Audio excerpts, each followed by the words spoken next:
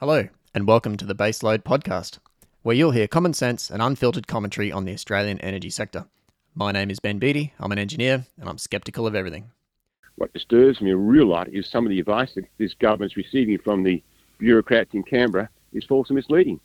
I think that's the heart of the issue, is that the advice that the government's getting on about and the ability to us to make this transition, I don't think is accurate. Paul Broad there on ABC Radio recently discussing his resignation and not holding back on his criticism of our energy bureaucrats.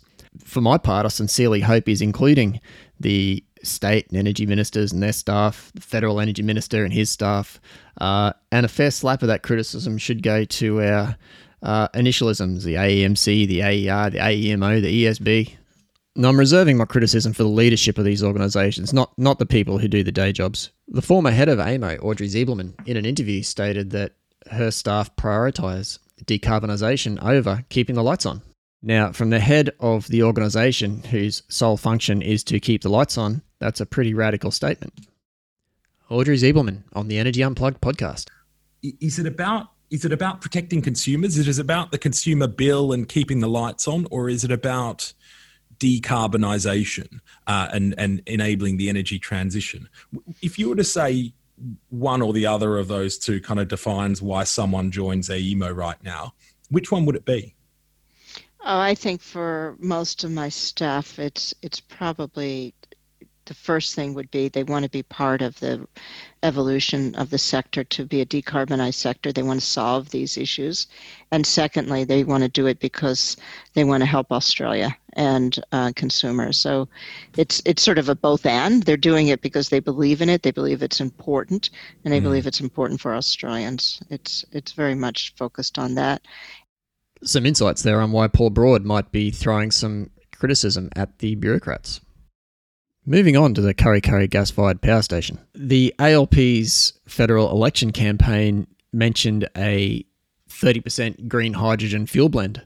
Unfortunately, that will only give them a 10% emissions reduction. When you do the calcs and do the spreadsheet, and the information's readily available, what you'll find is that the electricity consumed in generating the hydrogen through electrolysis is more than the gas turbine can generate using that fuel. So it's a net loss. It's very inefficient and super expensive. One wonders what the actual point of hydrogen is. It's certainly not to run a power system. What is necessary to run a power system is dispatchable generation using the lowest cost possible. Snowy Hydro has been tasked with building a gas-fired power station. Here's Paul Broad on where they're at and what they're doing it for. I think it's just a political game that gets played. The reality is Liddell power station's closing. You need more gas-fired power stations. We need lots more of them.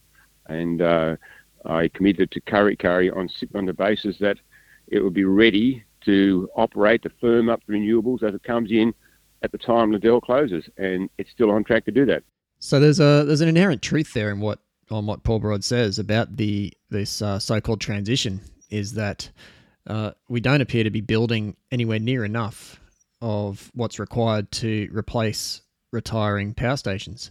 I mean, Liddell's typical output in a day can vary between 1,000 and 1,200 megawatts, sometimes more, and it's down to 3 units, but it's there day in, day out.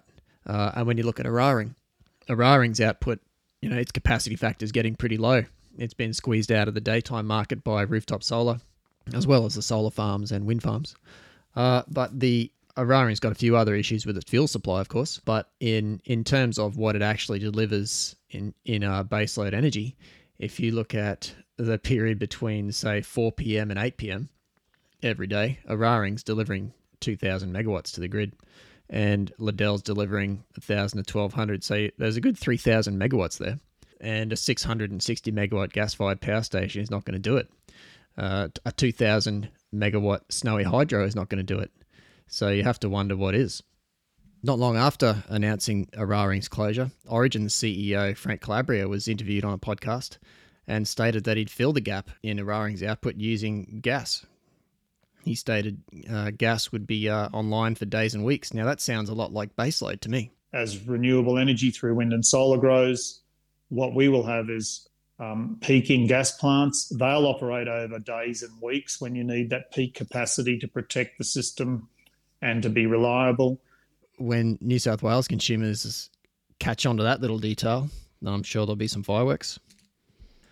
Now, just recently in the Australian newspaper, Frank Calabria may have been interpreted as backtracking on the whole Aurora enclosure. So my prediction is that in 2023, you'll have a New South Wales Labor government. They will then come out swinging, blaming the previous government, somewhat accurately, I must say, for the problems in the market. And they will launch straight into a similar scheme to what's currently happening in Victoria with Your Lawn, where the Victorian government is entered into a payment deal to keep Your Lawn online for almost a decade. Stay tuned for that. Paul Broad's resignation from Snowy Hydro is reminiscent of another CEO who fell foul of his political masters, and that, of course, is Richard Van Breeder of Stanwell in Queensland. The story goes that Richard was at a public forum, told the truth about Queensland's 50% renewable energy target, leading to the closure of many of the coal-fired power stations, and a couple of days later, he was out of a job.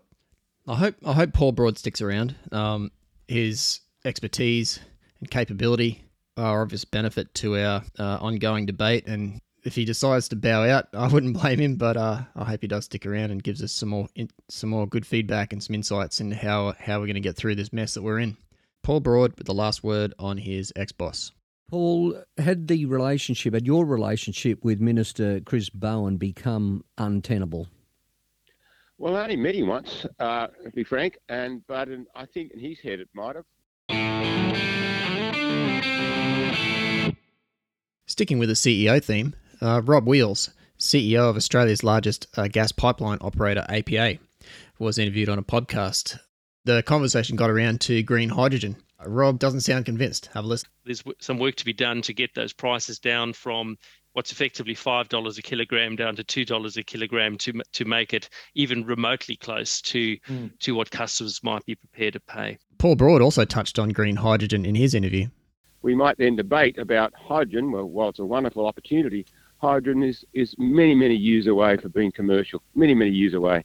And to think you could have hydrogen running to Kurri when there's no hydrogen produced at all in Newcastle, and the chances of being produced in the next 10 years are pretty minimal, it suggests you're going to do something in the end of 23 when this thing will be built. Just doesn't make any sense. So what does Twiggy Forrest know that these guys don't?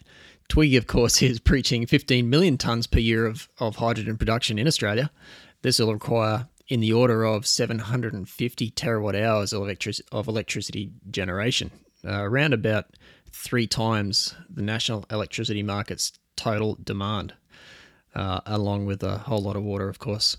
When you consider the low capacity factor of wind and solar, because of course green hydrogen can only be produced by wind and solar, Twiggy needs around 300,000 megawatts of installed capacity to produce that amount of green hydrogen.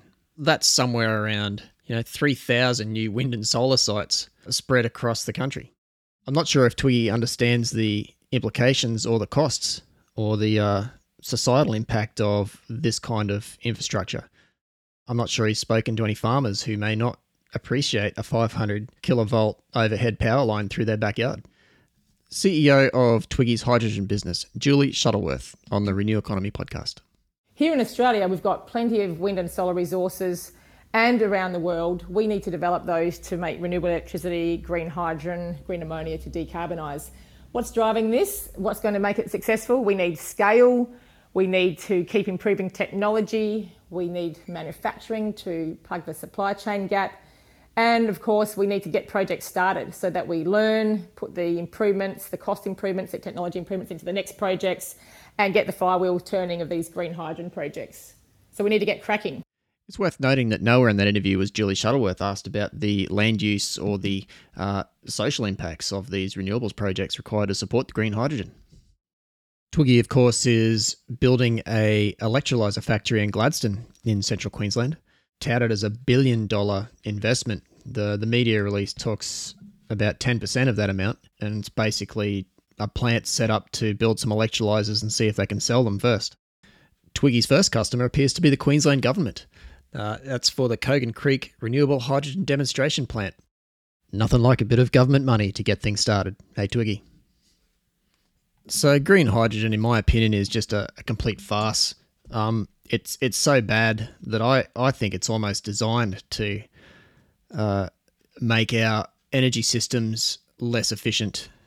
There's no other purpose for trying to make hydrogen through electrolyzers with wind and solar. And of course, the renewables lobby love it. Imagine all that wind and solar contracts that'll go through, all the power purchase agreements and all the rest of it. You know, the Australian energy market will just be a pimple on the butt of the hydrogen industry if they have their way. No thanks. While we're talking about government spending, let's talk about some borrowings showing up in the Queensland state budget, the 2022-2023, and the section that talks about the public non-financial corporations, which is electricity networks, electricity generation, rail, ports, water, and a couple of other smaller things. Table 8.3, borrowings and total assets. So the budget in 2021-22 for electricity generation was $1.3 billion. The estimated actual expenditure for electricity generation was $9.5 billion. That's a measly $8.2 billion over budget. The only explanation for that in the paper is this sentence, and I quote, "Movements over the forward estimates are primarily due to the accounting treatment of short-term financial contracts held by energy GOCs." What shenanigans could be going on in there, I wonder? We'll probably never know.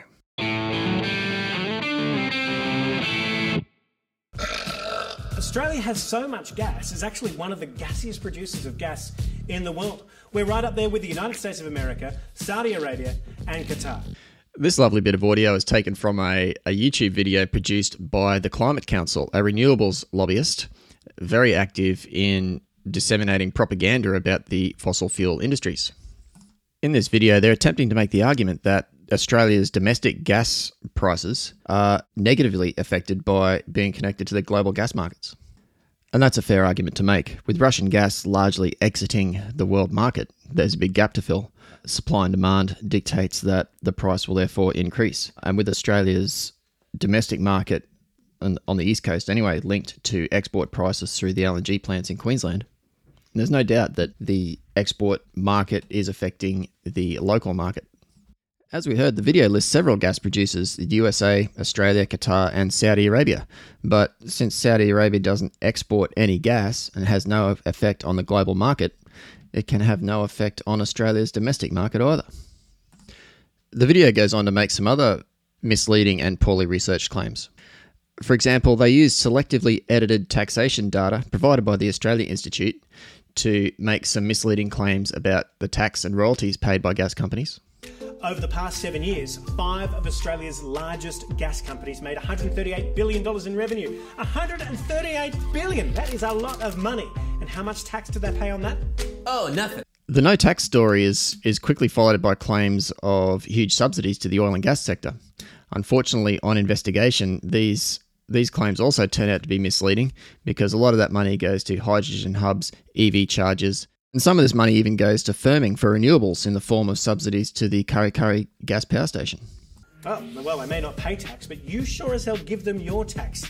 The federal government gave the oil and gas sector $976 million in public subsidies last year. The sorry state doesn't end there. The host says at one stage that gas exported from Australia is intended to be imported back at a higher price. This is nonsense. Australia might have to re-import its own gas from Asia because Australia can't send it to Australia. New South Wales already imports 95% of its gas from other Australian states. The proposed Port Kembla facility, the section in question that he's talking about, is intended to import LNG produced elsewhere. As the host mentions at the start of the video, there are other countries that produce gas. And according to the whims of the market, some of them do it cheaper than Australia. The gas corporations did a deal to sell gas at 2002 prices for 30 years without putting any gas aside for everyday Australians. Out of all the mistakes and falsehoods in this video, this might be one of the worst.